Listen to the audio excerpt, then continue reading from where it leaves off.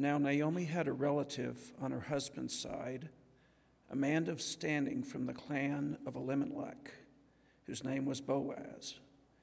And Ruth the Moabite said to Naomi, "Let me go to the fields and pick up the leftover grain behind anyone in whose eyes I find favor." Naomi said to her, "Go ahead, my daughter." So she went out, entered a field, and began to glean behind the harvesters. As it turned out, she was working in a field belonging to Boaz, who was from the clan of Elimelech. Just then, Boaz arrived from Bethlehem and greeted the harvesters. "The Lord be with you." "The Lord bless you," they answered. Boaz asked the overseer of his harvesters, "Who does that young woman belong to?" The overseer replied, "She is the Moabite who came back from Moab with Naomi." She said, "Please let me glean and gather among the sheaves behind the harvesters." She came into the field and has remained here from morning till now, except for a short rest in the shelter. So Boaz said to Ruth, "My daughter, listen to me. Don't go and glean in another field, and don't go away from here. Stay here with the women who work for me. Watch the field where the men are harvesting, and follow along after the women. I have told the men not to lay a hand on you, and whenever you are thirsty, go and get a drink from the water jars the men have filled." At this, she bowed down with her face to the ground. She asked him, "Why have I found such favor in your eyes that you notice me, a foreigner?" Boaz replied, "I have been told all about what you have done for your mother-in-law since the death of your husband, how you left your father and mother and your homeland and came to live with a people you did not know before. May the Lord repay you for what you have done. May you be richly rewarded by the Lord, the God of Israel, under whose wings you have come to take refuge." "May I continue to find favor in your eyes, my lord," she said. "You have put me at ease by speaking kindly to your servant, though I do not have the standing of one of your servants." At mealtime, Boaz said to her, "Come over here, have some bread, and dip it in the wine vinegar." When she sat down with the harvesters, he offered her some roasted grain. She ate all she wanted and had some left over. As she got up to glean, Boaz gave orders to his men, "Let her gather among the sheaves and don't reprimand her. Even pull out some stalks for her from the bundles and leave them for her to pick up, and don't rebuke her." So Ruth gleaned in the field until evening. Then she threshed the barley she had gathered, and it amounted to about an ephah. She carried it back to town, and her mother-in-law saw how much she had gathered. Ruth also brought out and gave her what she had left over after she had eaten enough. Her mother-in-law asked her, "Where did you glean today? Where did you work? Blessed be the man who took notice of you." Then Ruth told her mother-in-law about the one at whose place she had been working. "The name of the man I worked with today is Boaz," she said. "The Lord bless him," Naomi said to her daughter-in-law. "He has not stopped showing his kindness to the living and the dead." She added, "That man is our closest relative. He is one of our guardian redeemers." Then Ruth the Moabite said, "He even said to me, 'Stay with my workers until they finish harvesting all my grain.'" Naomi said to Ruth, her daughter-in-law, "It will be good for you, my daughter, to go with the women who work for him, because in someone else's field you might be harmed." So Ruth stayed close to the women of Boaz to glean until the barley and wheat harvests were finished, and she lived with her mother-in-law. The word of the Lord.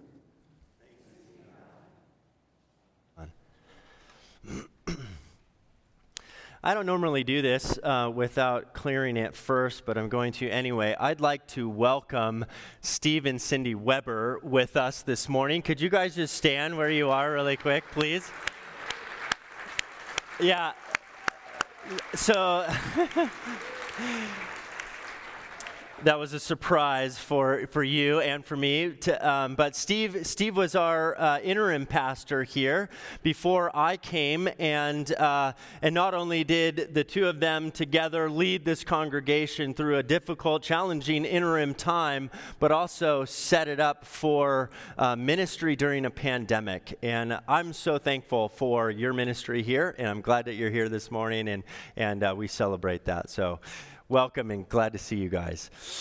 Let's turn to God in prayer as we turn to His Word this morning. Let's pray. Holy God, we have come here once again to place our lives in front of your open Word. No human words will suffice. So we ask that you will send your Holy Spirit, that we might have an encounter with the Word made flesh and be transformed a little bit more into His likeness. We pray these things in His name. Amen. Well, we began a journey through the book of Ruth, 4 chapters, 4 weeks, and we're in chapter 2 today. And if you remember from last week, chapter 1 of the book of Ruth, we saw how Naomi found herself in circumstances that led her into bitterness. There was a famine in the land of Israel. Bethlehem, the house of bread, had no bread, and so Naomi, Elimelech, and their two sons, Mahlon and Chilion, had to leave and flee to the land of Moab. Then Elimelech dies.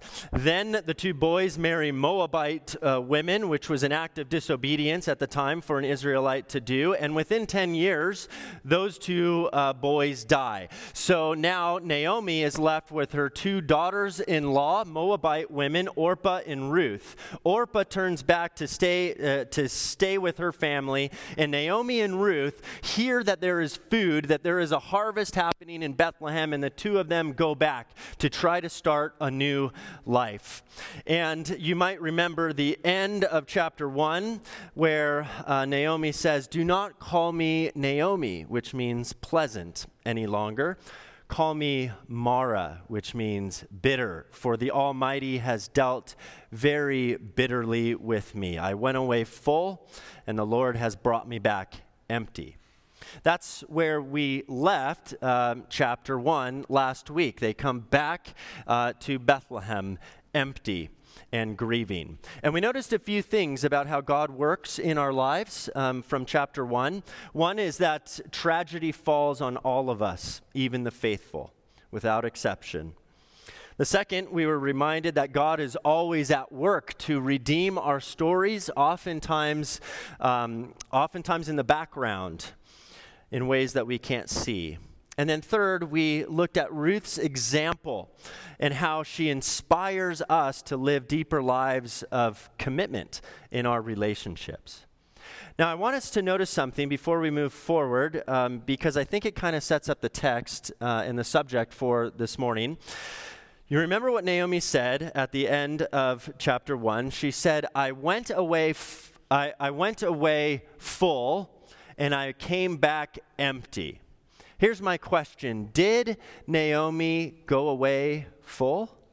Did she really go away full? Is that what she was saying when she left Bethlehem in the middle of a famine? We're so full, we're going to go off to Moab now. I don't think she was saying that. But in hindsight, in retrospect, having gone to Moab and then losing the three people who mattered the most to her, her husband and her two sons, returning back to Bethlehem, now she can see that she was actually full, even though she didn't think so.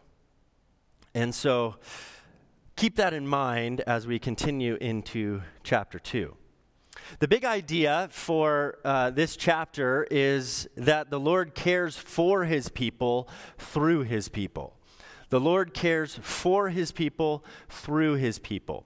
Now, that is not the only means at God's disposal. Certainly, there are other ways in which God is free to care for his people, but this is a primary one, and certainly in the book of Ruth. It's through the characters, it's through their words, it's through their actions that we see that God is caring for Naomi and Ruth. And we saw that last week, especially with Ruth's deep commitment to Naomi, and we'll see it today through this new character named Boaz. So they're back in Bethlehem. They're without Naomi is with Ruth. There are no husbands, no other men, just the two of them. It's harvest season. They don't really have any jobs, and so you would imagine that returning back to Bethlehem, that Naomi might be experiencing grief at a new level. The last time she was in Bethlehem, she was with her husband and her two sons. So going back to Bethlehem would only remind her of being with them. All of her favorite places around town, her favorite Starbucks, her favorite ice cream store, her favorite mechanic, all those things. She would have visuals, images of her husband, of her two sons being with her. And so there's a sense in which it's possible that the despair and grief could have sunk even to another level upon returning to Bethlehem. But Ruth decides to go to work. And so she says that she's going to go find some place to go, find somebody who will give her a little bit of work, some scraps, and maybe she can find some food. Kind of like how many day laborers look for work when they come here to our country and they don't have anything and they've got to be industrious and find some work. Well, that's what Ruth is doing. And we can so imagine Naomi not only grieving, but also then worried about Ruth, her daughter-in-law, as she goes out into this crazy time of land in the time of the judges. Would she come back? Would she come back in one piece? Is she going to be harmed out there somewhere? And so we know from her warning at the end of the passage that working in the fields was often accompanied by abuse. So she waited for Ruth to return. And when Ruth comes back to Naomi, she does come back in one piece, unharmed. And she brings back what is the equivalent of about 15 days worth of food. 25 to 30 pounds of barley she brings back home, which is not only an enormous amount of food to glean from a field, but it's also a heavy weight to carry. I get a little tired bringing the dog food in from the garage, and she has to walk all of this way with 30 pounds of barley over her shoulder, and she comes back home to Naomi's incredible surprise. So what do we see here in this text? Well, the first thing we see is a dramatic reversal of fortune. Do we have a slide here? It says at the beginning, we remember that Naomi went away full. I put that in quotes, right? She went away full. She had her family. She came back empty, no family. Ruth went away empty, and she comes back to Naomi full. And so we see that God has begun this process of redemption. In this reversal of fortune, the author wants us to see that God's redeeming the situation. Now, we could point to several different aspects of Ruth's character that would be wise for us to emulate. She was industrious, she was hardworking, she was humble, she was caring, she was committed. Many things in her character. She was faithful. But in the end, this passage is really about God's vindication, or the vindication of God's character, I should say, which has been severely called into question by Naomi at the end of chapter 1. Naomi was questioning God's goodness to her. How can the Lord be good to me if I have lost my husband and two sons? That can't be the case. But now, Ruth comes back with some miraculous amount of food and barley, and now she can start to see that God has proven himself to be merciful and gracious to Naomi. And that evening, not only did Ruth come home with 30 pounds of barley, she also brought a bag of leftovers from the lunch that she had with Boaz. She was invited into lunch with him and his community, and as she was eating lunch, she was thinking about her mother-in-law, and so she packs up the leftovers from the lunch and brings it home to her because of her care for her. And in a way, God begins to resurrect a grieving and hopeless and lifeless Naomi. At the end of the first chapter, we saw bitter Naomi. She was someone who was struggling to see the goodness of God in her life. But now, everything's changing. She has experienced God's blessing through Ruth, which came to Ruth through Boaz. And it's kind of like a pay it forward sort of thing. We see God at work using Boaz and giving him generosity to care for Ruth, and Ruth caring then for Naomi. But let me make an important point. This doesn't mean that Naomi has forgotten her sorrow. It wasn't as if her demeanor necessarily turned from a frown into a smile, right? She lost her husband and her 2 sons. 30 pounds of barley isn't going to take that away. She would still be feeling sorrow, even as she is rejoicing. She can see that God is at work, even in the midst of her grief. We should not equate worldly happiness with biblical rejoicing, as if the only way to rejoice in God's blessings is if you're jumping up and down and laughing. No, there is a way to rejoice in the blessings of God in the midst of the sorrow, and even from the depths of the sorrow. When I talk with people who have grieved the loss of a loved one, like many of you, they will say it never goes away. The grief, the loss, the sense that something is missing, that I had like an arm or a limb cut off. And yet I can find gratitude in the small blessings that come my way, each of which is now more precious than before. You see, when we're young, we tend to think that joy and sorrow cannot coexist in the same heart. And so we should, if we're Christians, we should try to get rid of the sorrow and go for the joy. And if we can't do that authentically, then we should just pretend so that everybody else can think that we're really spiritual and faithful. But that's not the way it works in the scriptures. As we mature in life and in faith, life happens to us and we experience loss. And someone comes alongside and does something really seemingly small, and that little blessing becomes an enormous sense of comfort for us. And then we start to realize that joy and sorrow profoundly belong together in the same way that the cross and resurrection belong together. You can't actually have one without the other. G.K. Chesterton said something similar. He said this. He said, hope means hoping when things are hopeless, or it's no virtue at all. As long as matters are really hopeful, hope is mere flattery or platitude. It is only when everything is hopeless that hope begins to be a strength. Isn't it amazing how the little things, the small things in life become incredible sources of comfort when you're at the end of your rope? And so receiving a hug when you come home from work can feel routine, but when you're at a funeral grieving the loss of a loved one can be met with so much more power and emotion. Receiving a phone call or a text message when you're home alone comes with a lot more joy and gratitude than when you're at the movie theaters, right? So context matters. I guess what I'm trying to get at is that we should not shy away from helping people because we don't know how to help them. We don't know what to do for them. We don't know how to come up with some elaborate plan, but we don't have to. We don't have to come up with an elaborate plan to show compassion. Most often it's just simply being with people, showing up, sitting with them, offering a shoulder, a listening ear.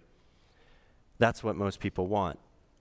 In her book, The Gospel of Ruth, Carolyn Custis James writes this: if someone gives you a pair of gloves when the sun is shining and your hands are warm, doesn't mean that much. If you're well fed and have plenty of food in your cupboard, a sack of grain and a ready-to-eat meal seem ordinary and perhaps a little boring. Prosperity tends to dull our senses to the presence of God's chesed. I used this word last week, our loving kindness in our lives. But when trouble strikes and you're sitting in the darkness with a heart that aches for him, the slightest sign of his presence is monumental. a load of grain, a cooked meal, or a pair of gloves sends a signal, faint though it may be, that he is here and he hasn't forgotten. Naomi still lost her husband and her 2 sons, but 30 pounds of grain, 30 pounds of grain, of barley, reminded her that God is still here and God hasn't forgotten. The term chesed, translated loving kindness here in Ruth, is mentioned over 250 times in the Bible, in the Old Testament. The majority of those occurrences refer to God himself, refers to God's character. It speaks of God's covenant faithfulness, his loving kindness. The idea is that even though we as people fall short of our covenant obligations, God never fails in his promise, in his covenant. God is always faithful, always loving, always kind to us. And in this passage, we see this term that is almost always used in reference to God. We see it used in reference to Boaz. And what the author wants us to see is that this is God, the character and life of God at work through this man, Boaz. In addition to his kindness, his great generosity of Boaz in welcoming Ruth and allowing her to glean, bringing her into lunch, telling his workers to take care of her, essentially welcoming her into the community. In addition to all of that, he was also what's known as a kinsman redeemer. You've heard this before. You heard it in the text this morning. Boaz is a kinsman redeemer. Well, what is that? The Hebrew word is goel, and it was an important designation or calling for a particular person. It means kind of next of kin or near relative. And it refers to several different things. Fundamentally, the term means to protect. Just as Jim shared so well with the children about the wings of refuge and God's protection, in the same way, the kinsman redeemer is called to offer protection. The Lord protects Ruth through Boaz. And we'll see much more of this role in the chapters that follow, but it's helpful to have a little bit of an understanding of this person, of the role of the kinsman redeemer. If it's fundamentally about protecting, then that's exactly the image that we have in Boaz. He has told Ruth to stay in his field, not go to any other fields, because she will be safe there. He wants to protect her. Technically speaking, in the book of Leviticus, in Leviticus 25, we can read that the Goel was responsible to keep land within the family. And so he can actually go and buy land back and redeem land back for a near relative who had died. He was also responsible to buy back any family member who had sold themselves into slavery. Sometimes in those days, you had to sell yourself into slavery if you ran out of food and money and your field didn't produce anymore. And the Goel could buy that person back and redeem that person out of slavery. Does that sound familiar? And then there's also the idea of avenging the murder of a kinsman by putting the murderer to death, so that if Elimelech had been murdered, Boaz could go and put the murderer to death to avenge that murder. That wasn't the case mentioned in the text. There's also the idea of paying back the debt of a deceased kinsman. Anyway, none of these technical situations apply to us, to Ruth and Naomi and Boaz. But the term is also used throughout the Old Testament to refer to God's redeeming activities in general. And this is how Naomi is using the term. She's simply saying there's a near relative who can come to our aid. The point is this: nothing in the law required Boaz to provide and care for Ruth in the way that he did. He was under no obligation to do that. If he was going to act on their behalf as a kinsman redeemer, it would only be out of his sheer grace and mercy. And so Boaz stands out for us as someone who's faithful, to the way of the Lord, to the heart of God during a time of the judges when everybody else did what was right in their own eyes. Not only did he honor these gleaning laws and God's heart for hospitality, he was also generous to a foreigner, a foreign outsider. Ruth came to the field of Boaz as an outsider. She came as a foreigner. In addition, she came with nothing to offer. She didn't have anything to offer. She came empty. And in return, she received great compassion. And this raises another theme in the book of Ruth, in which the story also contains what is called a polemic. Polemic is that it's not just a gentle story about God's providence and faithfulness, though that's the central theme. It's also a quietly edgy story about xenophobia and immigration, and the example of welcome and embrace given even to those who come from a different country, a different land, and even a different God. Now, to be sure, reading the story, we as readers, we might remember that Ruth, this Moabite, that she actually committed her life in front of Naomi to the God of Israel. So technically, she's a convert to Israel. But many of those in Bethlehem, when she got there, would have no idea of this conversion. And if they did, they certainly wouldn't know of its sincerity or whether it's skin deep. What they know is that her skin is different than theirs. She's a Moabite from Moab. We see this polemic in the life and teaching also of Moses, David, and Jesus, who, by the way, were not only immigrants at some point in their lives, but were refugees who had to flee for their lives for safety. Moses, for 40 years, fleeing from Pharaoh, king of Egypt. David, fleeing from King Saul. Jesus, as a baby with his parents, fleeing from King Herod.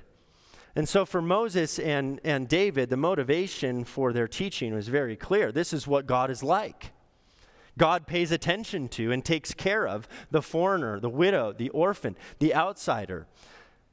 And therefore, so must we. Let me just read a couple of key verses from the book of Deuteronomy. This is Moses. This is not even the Psalms or the prophets. This is the Deuteronomy law. The Lord your God is God of gods and Lord of lords, who executes justice for the orphan and the widow, and who loves the strangers, providing for them food and clothing. Chapter 24, when you reap your harvest, Boaz, when you reap your harvest in your field and you forget a sheaf in the field, you shall not go back and get it. We're not about maximizing profits here in God's economy. You shall not go back and get it to maximize your profits. It shall be left for the alien, the orphan, the widow, so that the Lord your God may bless you in all your undertakings. And then, cursed be anyone who deprives the alien, the orphan, the widow of justice. This is harsh language. And these are repeated themes in the Bible. In fact, God's particular interest and passion for strangers and aliens and foreigners is mentioned over 100 times in the Bible. And Jesus picks up on this, and I'm not going to get into all of the ways in which Jesus picks up on this, but you can read the parable of the Good Samaritan, or really the entire Gospel of Luke, or the parable of the sheep and the goats in Matthew chapter 25. And so just like Boaz, welcoming and urging his community to welcome, Ruth, who explicitly points out that she is a foreigner, and who is stunned that Boaz would reach out and care for her, Jesus tells us to welcome the stranger. These are her words to Boaz in verse 10.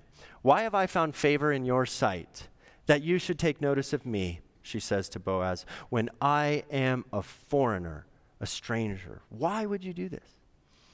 In fact, the more closely you read the book of Ruth, especially chapters 1 and 2, the more you see that God, through the author, is trying to drive home this message about welcoming the strangers and foreigners by repeatedly emphasizing the fact that Ruth is a Moabite, and she's a foreigner.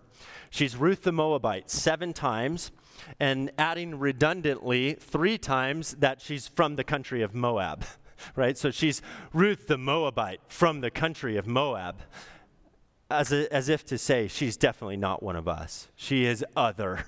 She is other. Even though we know from Ruth 1:15 that she has taken a vow to worship the God of Israel, she's still suspect because her people worship an alien god, they sacrifice their children, and they've been our enemies forever. However, what the story tells us is this: not only does Boaz welcome this foreigner, knowing full well who she is, but that it's actually God welcoming her through Boaz. Provides for her, protects her, and honors both the integrity and faithfulness of Ruth, as well as the integrity and open embrace of Boaz.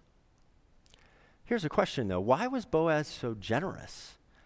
Why would he act in a way that is so different than everybody else in the time of the judges, this wealthy man being as generous as he was? I think it's because Boaz knew a generous God. How would he know a generous God? Well, at the end of the book of Ruth, we learn that Boaz's father was a man by the name of Salmon, but we learn from the genealogy of Jesus in Matthew chapter 1 and verse 5 who his mother was. Salmon, the father of Boaz, by Rahab. Rahab was Boaz's mom. Rahab was a foreigner. Boaz learned from her God's heart for caring for the foreigners. You know the story so well. Rahab lived in the city of Jericho, which was surrounded by a great wall. It was the city that was the first city that Joshua would conquer, and it was miraculously captured such that nobody could get the glory except for God. And what happens is that just prior to the fall of Jericho, a couple of spies, Israelite spies, are sent into the city, and when they are discovered and found out, the whole operation is at risk. There is this one woman, a foreigner, an outsider, by the name of Rahab, who's also a prostitute, by the way, who took them into her home and protected them. And she covered for them because of her faith in God. And we read about this in Hebrews 11. She made it into the Bible Hall of Fame in Hebrews 11. And the mercy that she showed these spies, she was protected during the attack. And so Boaz was treating Ruth the same way God was treating his mother. Just as Ruth was honored for her, or just as I should say Rahab, an outsider, honored for her faith and her courage in the God of Israel, and God honored that. Rahab, her faith and her courage was now going to be honored, Ruth, by Rahab's son, Boaz. Wow. I think it goes deeper than that. I think it's actually God who's the one who's showing kindness to Ruth, and he was doing so through the hands of Boaz, bringing her into this covenant community just like he did Rahab.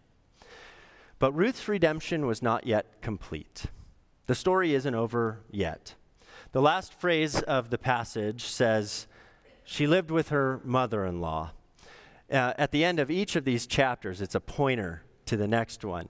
At the end of chapter 1, in the midst of all of that tragedy, it said, it was the beginning of the barley harvest, pointing to chapter 2. Now we're in chapter 2. It says she lived with her mother-in-law. Her redemption is not yet complete. It points to the remaining need that she had in those days. It was to be married and to have children. That was protection. That was life. So the story isn't over yet. What we'll see next week is that Boaz, as amazing and wonderful and generous as he is actually just a foretaste to another Redeemer, a true and greater Redeemer, whose hospitality and generosity and hesed we celebrate every time we come to this table. Just as Boaz was under no obligation to welcome Ruth, a foreigner, so was Jesus under no obligation to descend the comforts of heaven and to welcome us, strangers to the love of God and foreigners to God's covenant. And this is why we can be hospitable and we don't have to be afraid of strangers and outsiders, but we can welcome them because God has welcomed us in Jesus Christ. And just as Boaz received Ruth and shared the riches of his harvest with her undeservedly. She had nothing to offer. So does God in Jesus Christ offer his greatest riches to us, the harvest of righteousness that comes through faith in Jesus Christ. And this is why we can trust that God is at work redeeming our stories too. So we don't stand in amazement simply at the example of Boaz, though we do. We are moved to worship God because of who Boaz foreshadowed. We glorify God because of the gospel of his Son, Jesus Christ. And that, no matter our circumstances, is always cause for rejoicing. Gracious God, we thank you for the ways in which you work. Sometimes they are mysterious. So help us to see how you send people in our path to care for us, how you are redeeming the tragic experiences in our lives and our stories through the promise of Jesus Christ and our ultimate redemption in him. Help us to be unafraid, since you have welcomed us into your covenant. May we not be afraid of anybody who's different or other, but may we be welcoming as you are. In Christ's name we pray. Amen.